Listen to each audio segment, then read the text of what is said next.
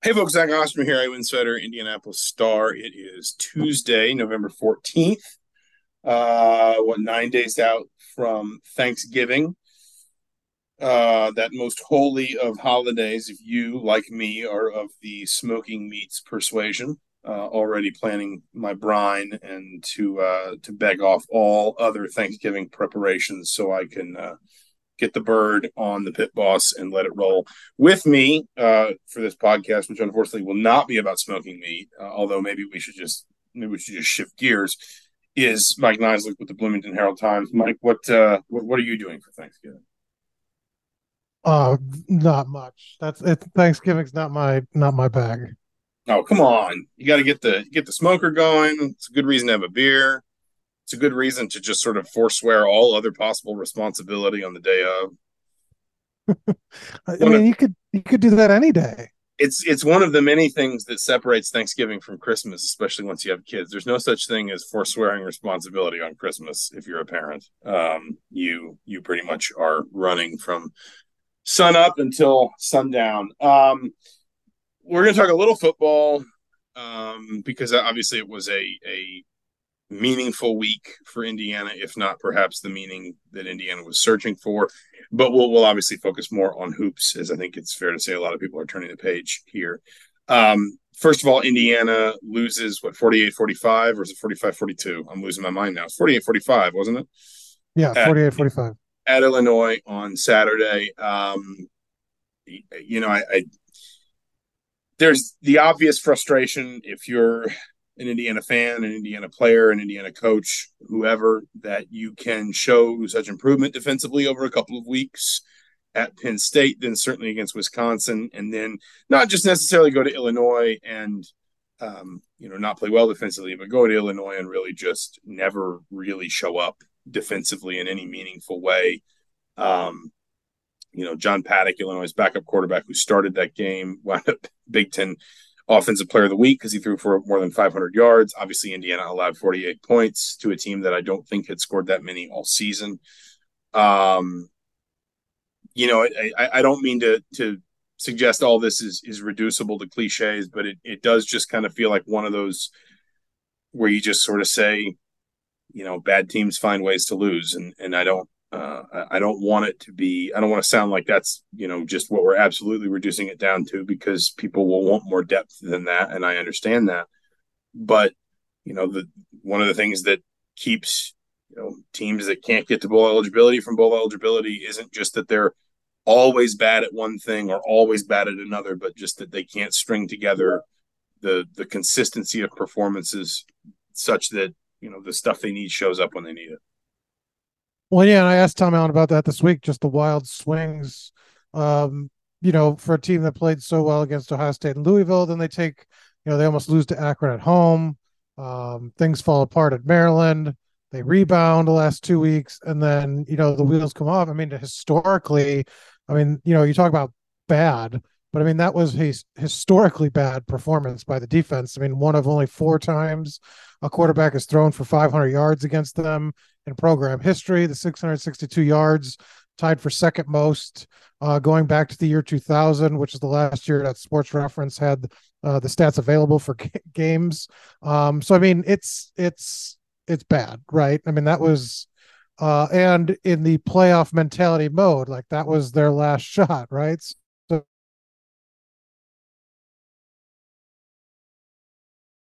there was no focus issues. And if that's the best the team could muster against an Illinois team, like you mentioned, backup quarterback, still had some nice weapons in terms of Isaiah Williams, who was like unguardable. But have to be absolutely concerned just about what they put on the field. And obviously it weighs more heavily for Tom Allen because he's the defense, he's the guy. That's his defense. And it just, I mean, you mentioned the numbers, at least as much historical sort of context as we could lend them. I mean, I do think this is one, and I'm not trying to rub it in, but I do think this is one that like IU fans still talk about the day Larry Johnson came to Indiana and rushed for like 327 yards on a field with like sand I spit. haven't heard Larry Johnson, the future Chiefs running back. Yeah. Who he was with Penn State, and there have been some others. Jake Brudock throwing 6 touchdown passes for Michigan in that overtime game in 2015. It just feels like one of those that I think Indiana fans are going to remember because, it also, listen, we can't sit here and guarantee that Indiana would have won its last two games if it had beaten Illinois. But if I had told you that Indiana was going to go to Illinois and score 45 points, and Brendan Sorsby was going to have, if you adjust his total yardage for sacks, he was going to produce more than 350 yards of offense and 5 touchdowns. I think if you were an Indiana fan, you would say, great, can't wait to beat Illinois. And if I told you that Indiana was going to beat Wisconsin and Illinois in back-to-back weeks and show in particular the offensive improvement, because I think you and I discussed being the biggest sort of hurdle for this team to possibly running the table in those last 4 games, it felt like an offense that just you weren't sure you could count on to score maybe more than 3 touchdowns in a game. If I told you that they were going to win those 2 games and in the second of them, the offense was really going to start to click and find some things, and Donovan McCulley gets going, Trent Howland, obviously Sorsby with his legs as well as his arm, you would have looked at it and said, well, Indiana's probably going to be the favorite. I mean, they are the favorite against Michigan State. I wouldn't be shocked if they're the favorite against Purdue, even after everything. And you would have looked at it and said, well, great, Indiana's actually kind of riding the crest of a wave at the right time. And they're 4-6, but they're going to be the favorite in these last 2 games. And if they take care of business at home, then all they got to do is go up to West Lafayette with it in their hands. Again, it just kind of comes back to the idea that, I think you said it was worrying. And I do think it's worrying that it feels like it's not just one thing, or it's not just scheme, or it's not just, there's this one position where they're just so thin because of injuries or youth or whatever. Even up to and including Tom Allen saying, yeah, I didn't really see this coming. I didn't think that we had practiced that badly or prepared that badly. It just does kind of feel like one of those where it's like, well, then what does that suggest about the whole picture when there's not maybe one root cause you can kind of assign these outcomes to? And yeah, I looked it up last night in terms of where Allen and the team kind of ranks going back to 2021. They're 9-25, 3-22 in the conference, 3-23 against Power 5 opponents. They are one of 5 Power 5 programs with less than 10 combined wins during that stretch. Can you name the other 4? Power 5. Let's see. I'm going to guess Vandy's got to be 1. Vanderbilt's 1. Boston College. Nope. Georgia Tech. No ACC teams. No ACC teams. Well, that's disappointing. Cal has to be one of them. No, but there is this team in California. What Power 5 teams are in California? All right, Stanford then. Yes. Dang nerds. No, I shouldn't make fun. I would never. One in the Big Ten and one in the Pac-12. There's one in the Big Ten and one more in the Big Ten and one in the Pac-12. Arizona State in the Pac-12. No. Colorado. Yeah, because they had the 1-11. Yeah. I'm just like yelling. I'm just yelling. This is not as informed as I thought you would be. And Northwestern's the other one. Northwestern, yeah, that makes sense. Vanderbilt's the only team with less conference wins and Power 5 wins. They've only had 2 during that stretch. And so you can kind of see where Indiana's at. Obviously, Colorado's on the upswing a little bit in terms of having landed Dion, but I mean, not a group of teams you want to be with, I suppose, right now. And Northwestern's having a better than expected season this year. But in terms of like hope, in terms of like forward looking and like what do you have? I mean, it's pretty bleak when you kind of look at that group of teams, and Indiana's probably right there at the bottom. I mean, if you want to spin it positively, I guess the one thing you'd say is that it does feel like we have seen Indiana make some real progress in these last 2 or 3 weeks. Like suddenly the offense kind of has a way forward. It has some life to it. Of course, in the portal era, the NIL era, that's always a movable feast, and you've always got to make sure that you're sort of, I hate to say it this way, but sort of protecting your assets, essentially like securing your roster. Tom Allen's kind of talked about it that way. And I do think, listen, I am curious about these last 2 weeks because what we're talking about here are intangibles. And I guess just to sort of spin it forward, because I'm guessing most listeners to this podcast don't have a huge interest in thinking much more about the IU-Illinois game. I am interested in these last 2 weeks because what we're talking about here then are intangibles. If there's not necessarily one schematic thing where you can just say, they're terrible in pass defense, or they just don't, the line is too beat up or whatever. You are talking about kind of mentality and approach and collective togetherness, leadership, spirit, all that stuff. And now you got these two games that ultimately they don't mean much in the sense that they're not going to get you to a bowl game without some sort of, weird 5-7 nonsense. And I think this may actually be a year where a couple 5-7 teams get to bowl games, but I don't think that's something Indiana's really going to worry about right now for obvious reasons. On the other hand, listen, I think it's only twice in the last 20 years Indiana's had the bucket and the old brass spittoon in the same season. Has won them both in the same season. There have been years where they only won one. There have been years where they didn't even play for the spittoon. But, Indiana's still favored on Saturday. If they win Saturday, they'll probably be favored at Purdue. At best, I'm guessing that would be a pick'em game. My point is, you can still, theoretically, if you're Indiana, win more games than you won last year, win more trophy games than you won last year, win your first game over Purdue in 4 years because they didn't play during the COVID season. There's still stuff worth fighting for that would make it feel potentially like some things were pointed back in a positive direction heading into an offseason where you really need some positive direction. And I don't want to get into, how hot is Tom Allen's seat and all that stuff. But like we've talked a number of times, you and I, about just the difficulty of Indiana's schedule next year. Like you have got to feel like you've got some identity and some momentum going into next year. And I just think it's going to be an interesting test for anyone and everyone who's kind of got a hold on that locker room. Basically just what kind of effort Indiana can get out of these last 2 weeks. Yeah, and not to dive, like you said, the coaching thing, but kind of you're damned if you do, damned if you don't a little bit with that schedule next year. I think it's probably frustrating for Tom Allen that he was, if you go into this offseason 5-7 and you had the schedule that they had previously for next year, you were probably feeling pretty good and you could lay out a vision. And now you kind of run through the gauntlet again. It's tough. And if they brought in somebody new, you set them up with that, gauntlet. I mean, it's just, there's no win situation for next year with that updated schedule for Indiana. But like you said, I think you're looking, when he lays out, at the end of the year for Scott Dolson, I think you want as many positive data points as you can. I mean, you can keep a Donovan McCulley, if you can keep Trent Holland, and you've got Sorsby and Rod Carey kind of locked up. I mean, that's your offense next year, right? Like an EJ Williams comes back because he has eligibility.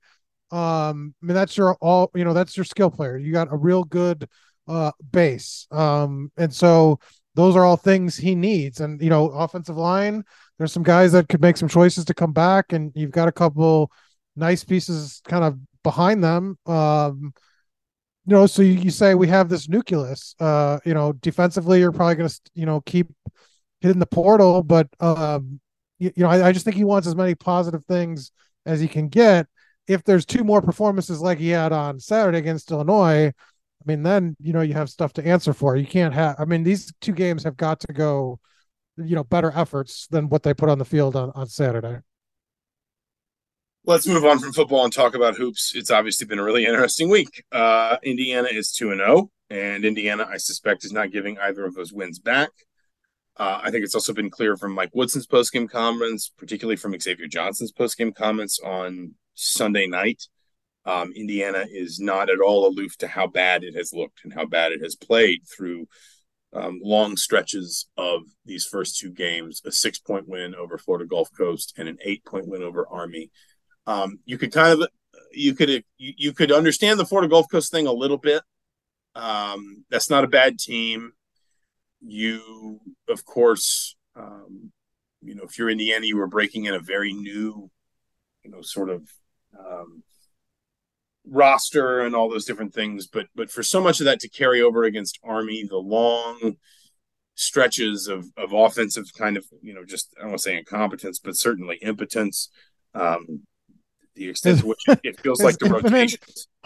Is impotent better than incompetent? I think it's a better word. I think it's a better sort of word. I don't know. That's a tough one. That's a tough one. Which would you rather be? But yeah, we're going to get in trouble for this. But the sort of almost like the lapses in concentration that lead to the defensive breakdowns, the extent to which it feels like the rotations really aren't. Listen, rotations shouldn't be, a firmed up thing this early in the season, but the extent to which it feels like rotations really aren't making the impact Mike Woodson needs.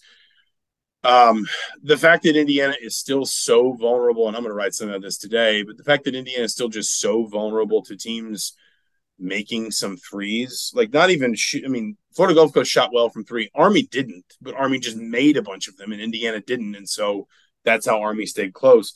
We knew this team was going to look kind of rough around the edges for a while, but the lived experience is probably a little rougher than we expected. Yeah, I mean they're just not getting much for long stretches. I mean when Mike Woodson after the game says, our starters have stunk the last two games and at the start of the game, that's obviously not ideal. And then, you're not getting anything out of the second unit really. Gabe Cupps has been good down the stretch, but I mean, it's not like he's dominating when he's in the game otherwise. I mean, he's had 5 points yesterday, the other day, and it was a big three at the end, and he's played some nice defense, but they need more from the bench than that. And it's a whole, they haven't played much because Woodson hasn't trusted them yet. I think he's still trying to, he said repeatedly he didn't really know a lot about this team going into the season. There was just so many unknowns with kind of all the new faces and trying to get everything together. And that's certainly, I mean, he warned everybody, right? I mean, he said this was what it was going to be, and it's lived up to that billing. I think you certainly are concerned with, we talked about this after the game about Mackenzie Mbako playing so little. And not there, but that's not to say there's not been positives. Khalil Ware, I think obviously is one of them. Malik Renew, I think has been strong. So you kind of try to build on those, and maybe it just takes kind of focusing on the good things right now for him offensively to try to get those fast breaks going and get some things started. Yeah, I mean it's kind of hard to if for reference, Indiana's 72nd right now in adjusted offensive efficiency on KenPom. Indiana's 60th defensively. At the baseline, I don't think Indiana's defensive performances have been terrible. They've not necessarily been great, particularly defending the three against Florida Gulf Coast. But I think, the if there's like a numbers issue to me, it's that this team in games like that needs to show the capacity to have a couple of runs where it just scores 12 or 15 straight points. It should be better. It should be more athletic, quicker, whatever. They had that one against Florida Gulf Coast to turn around a 6-point deficit. But kind of this idea that in games like that, often the way you win them comfortably is there are just one or two stretches in a game where you just take the game away from the other team. You lock down defensively. Maybe it's their subs or maybe their starters have played too much and they're tired. And you just, again, you go on like a 15-1 run. And then it's sort of the game stays in stasis for another 5-7 minutes. And then you go on a 12-0 run. And suddenly you're up 26 points. And everybody kind of broadly, recognizes what's happened and what you're doing. And just sort of says, well, fair enough. But the offense just is not capable of sustaining anything right now. And then when you get to the other end of the floor, again, the numbers look okay defensively. You're a top 75 team in 2-point field goal defense. Florida Gulf Coast really hurt you from behind the 3-point line. But I mean, like Army was 11 of 28. That's 13 of, what am I looking at? Here we go. 13 of 38. That's 34.2%. You can live with your opponent shooting 34% from three. But when you are producing so little offensively, I think you're at a place, and again, I'm going to write some of this, and one of the many problems Indiana's had with the 3-point line, frankly, for the last 7 years, has been that opponents don't necessarily need to always to shoot it well for it to be effective. They just need to shoot enough of them that they get a significant volume of makes that Indiana's not matching. Again, 13 of 38 from three is not a great number for Army, and I don't think Army was taking all those threes because some of them were open. Some of them were just kind of settle shots. I think some of them were Army just saying, I'd rather take a three than drive at Khalil Ware. But I think a team like Army is also saying, I'd rather shoot threes because I know that ultimately I got to take some chances to win. And one of the chances I'm going to take is if I can hit double-digit threes, even on low accuracy, it's just going to produce offense at a volume that's going to give this really offensively challenged Indiana team trouble because they won't counter from behind the 3-point line at all. Indiana's taken 8 threes across these 2 games. And the defensive criticism I get, because there's been lapses, but in the second half in both games, they had stretches where I thought when they ramped up the intensity just a bit and the crowd got into it, they were really, really effective. Like they forced 3 shot clock violations and would have had 2 others. You mentioned kind of shooting the threes, except for desperation threes at the buzzer from the deep, deep corner. So almost 5 shot clock violations in the second half they forced. And that was because of effort and strong on the ball defense. So, I mean, there's been signs that this, what we said, they have the length, they can shut teams down when they sort of apply themselves and focus and lock in. There's been lapses earlier in the game, particularly in that Florida Coast game, Gulf Coast. But I think defensively, they've shown enough where you're like, yeah, this is what that team can be.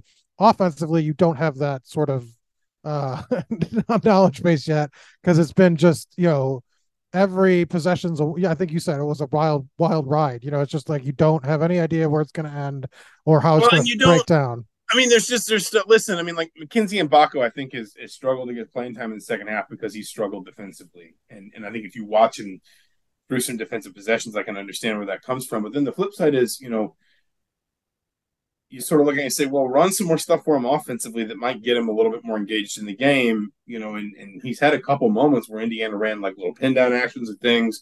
He came off those. He hits a 3. It feels like that's the player that Indiana recruited, but you don't kind of come back. It's one of many things that it feels like Indiana does not come back to consistently. I think the only thing Indiana still looks comfortable with, and I don't think this is necessarily like Mike Woodson just saying, oh, let's run back to what works, but Indiana's still pretty good in the post-up game early in this season. And I think it's just purely because that's what they did last year. And so that enough guys on the floor are going to have the muscle memory of what that looks like. But they running for Ware similar to just the plays they ran for Trace? A bit more Renew than Ware. Okay. But I mean, you see a little bit of both.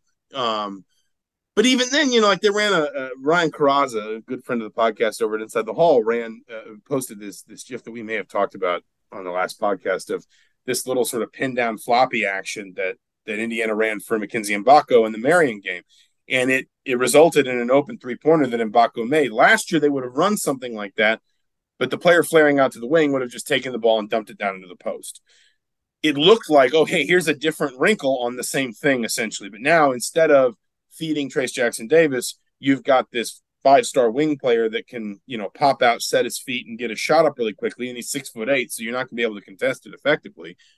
And it felt like, okay, these are the little sort of wrinkles that Indiana can sprinkle in, and they haven't been able to consistently sort of put those things together.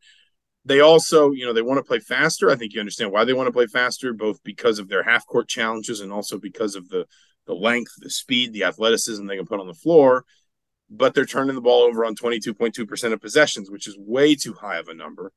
They're not rebounding the ball well offensively or defensively. They're 253rd in the country in offensive rebounding percentage, and they're 232nd in the country in opponent offensive rebounding percentage.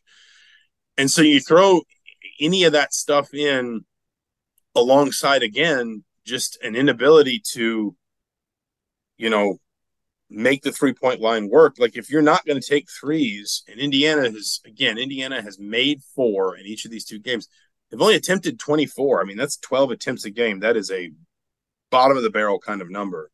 If you're not going to attempt threes, you can't allow opponents to take them. You just can't, because the sheer math of it, if you think about it, is if you make,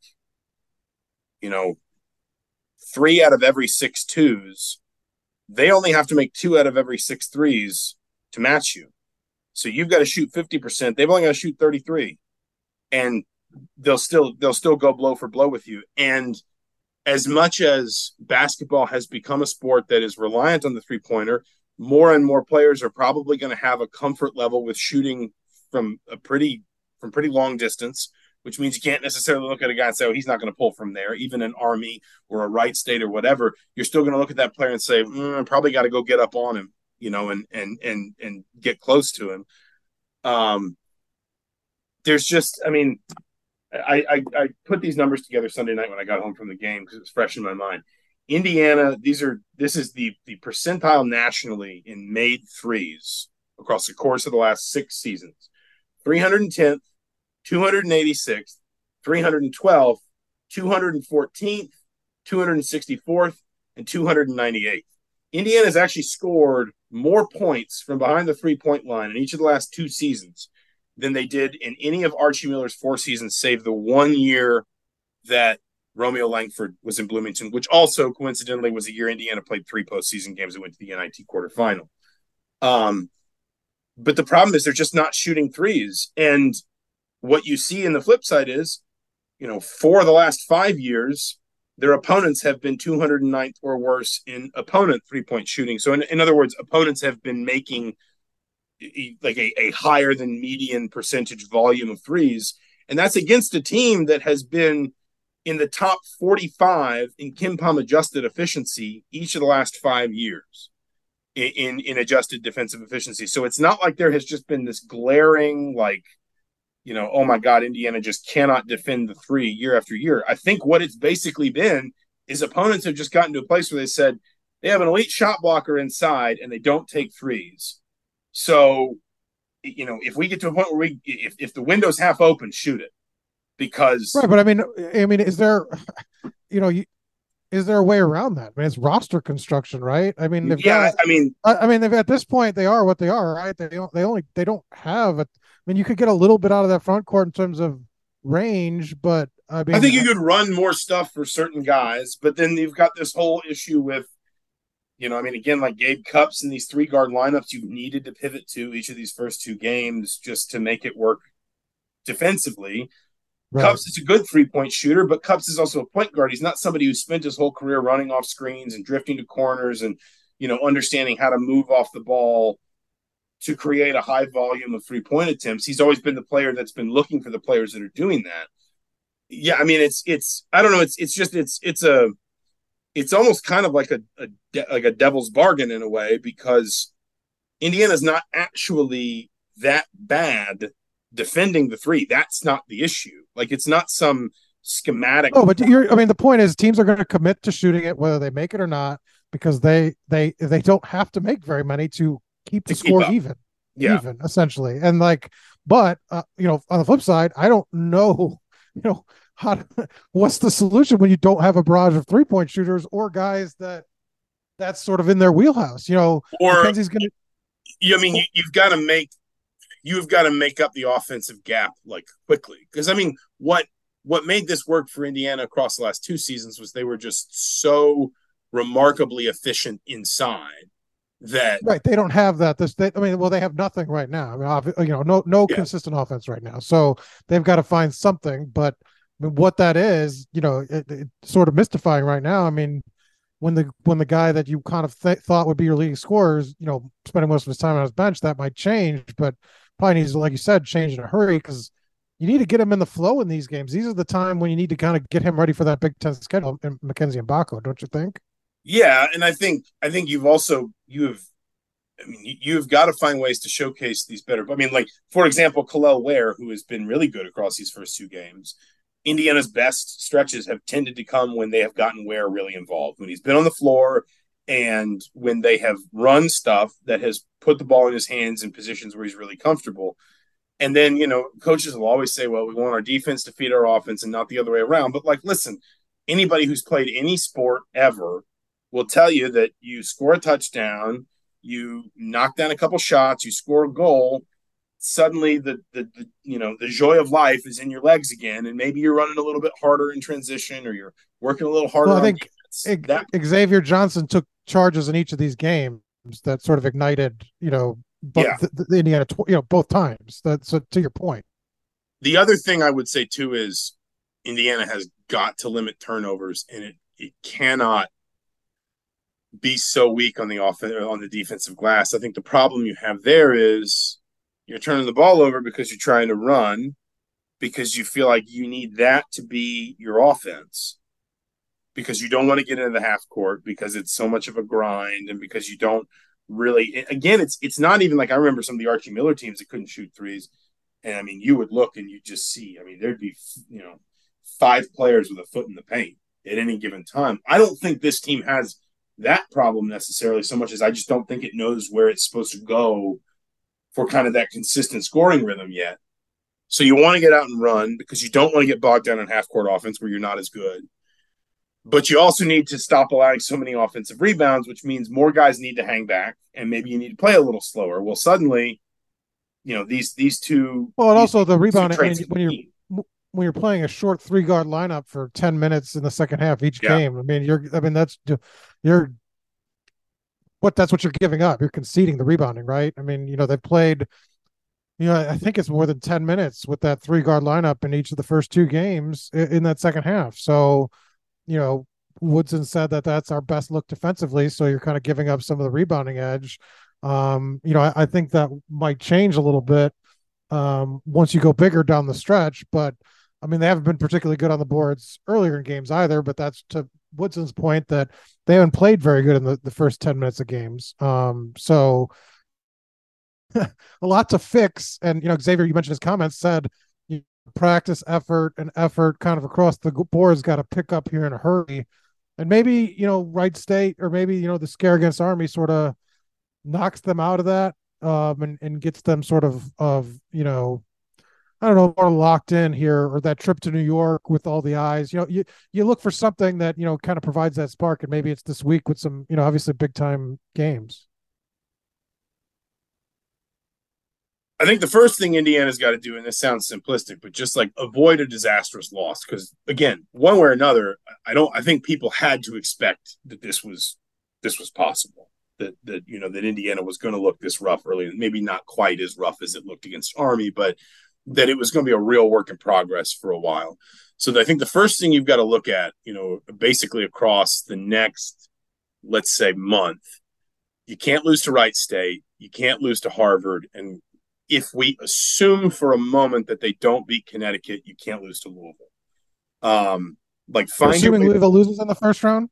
I'm assuming Louisville loses a lot. I'm not sure what I'm assuming Louisville doesn't lose at this point. Across the next month, the first thing you have to assure yourself is 5 wins from the 2 they've already got, plus Wright State, potentially Louisville, and Harvard. Then from there, if you could just pick up 1 or 2 scalps, Maryland doesn't look great right now, and that's not a win that's gonna, send people down to Kirkwood rioting. They just lost to Davidson and Alabama Birmingham in some non-conference event in Nashville. But it's basically just anything else beyond that you could build on. Great. But Indiana plays, I'm literally just counting in my head while we do this. I think Indiana plays 12 games before the new year, if I'm not mistaken. Maybe it's 13. 1, 2, 3, 4, 5, 6, 7, 8, 9, 10, 11, 12. Yeah, I think it's just 12. Indiana plays 12 games. That math doesn't add up. 5, 6, 7, 8, 9, 10, 11, 12. I can see on video. It's like the wheels are turning. It's 12 games. Oh no, I know what it is. Okay, Indiana plays. Here we go. 13 Indiana with plays 13 games. I'm not seeing the second game in New York is the problem on the Kim Pump. 13 games between now and the new year. I mean, if it could be 8-5, and of the 8, all 8 were just the teams it can't lose to. I think that's kind of got to be, I don't want to say the expectation, but I think that's the thing where if you're looking at Indiana between now and the new year, you just sort of say, get to January intact and let some of the ugliness of November and December kind of inform where you've got to get better. So you're saying, the losses then would be Kansas, the losses would be Connecticut, Maryland, Michigan, Auburn, and Kansas. Michigan. Who was the other one? Oh, Maryland. Kansas. Maryland, Connecticut, Maryland, Michigan, Auburn, Kansas. But Maryland's one that you want to probably try to get, just because. Yeah, and if you could add, listen, if you can get 2 of those, you'd be in great shape given what we've seen over the first week. If you could even just get a Maryland or an Auburn on a neutral floor, and I think Auburn's a good team. But my point is, if you can add any one, basically what I'm essentially arguing here is get to January with your head above water. Right. Which is to say, don't lose any of these games that are going to be an anchor, like an anchor tied around your ankle on Selection Sunday. And then if you can add anything after that, that is a bonus, because there's going to be a lot of just, kind of grinding through it, I think, for a while. And I mentioned this in an insider, and we're running short on time, but it is interesting to me. 5 days between Florida Gulf Coast and Army, 4 between Army and Wright State. You're going to get the week off. Now, guys are going to be able to go home for Thanksgiving for a little while, but you're going to get the week off for the most part between whoever you play on Monday in New York and the Sunday against Harvard. Then you don't play from Sunday to Friday when you play Maryland. There's a Tuesday, Saturday in there. There's obviously it's finals week, but there's a whole week from Saturday to Saturday between Auburn and Kansas. And then you're going to have at least a little time during the Christmas break. There's time for teaching, I guess, is my point. Like this isn't a non-conference schedule where there's a lot of games condensed into a really short space of time. I think the only time Indiana plays more than like 3 games in a week, if I'm not mistaken, is the Kansas, Morehead State, North Alabama when you get the other side of the semester and you're into the holiday break. I think that's the only 3 games in a week stretch, which is not always common for non-conference schedules. There's time to teach, and I think Indiana's just kind of got to keep its head above water while it figures some things out. And you've got to hope that the guys who need to get the message get a message, and that you get a little healthier with guys like Peyton Sparks, and you just kind of work through some of this and just, like I said, just kind of grind your way through it. Yeah, I mean, and like I said, I think this next this 5-day stretch where they have Wright and then the Empire Classic, I think they'll have a lot of you mentioned teaching. They'll have a lot on film to sort of say, here's what we want to avoid, here's what we need to do more of, against some competition that obviously talent level wise is going to be closer to what they faced during the Big Ten as opposed to an Army or Florida Gulf Coast. So to your point, I think Mike Woodson should be willing to try some different things here, to give himself the looks of what does and doesn't work, so he can kind of learn more about this team in real moments. We'll leave it there for now. He's Mike Niziolek. I'm Zach Osterman. We'll be back probably sometime next week. We'll both be in New York, so we will, the good, the bad, whatever in between happens at the world's most famous arena. We will get an up-close look at it and obviously discuss it for your listening pleasure in the aftermath. Between now and then, for the Indianapolis Star, the Bloomington Herald Times, I'm Zach Osterman. This has been Mind Your Banners. Thank you so much for listening. We'll talk to you soon.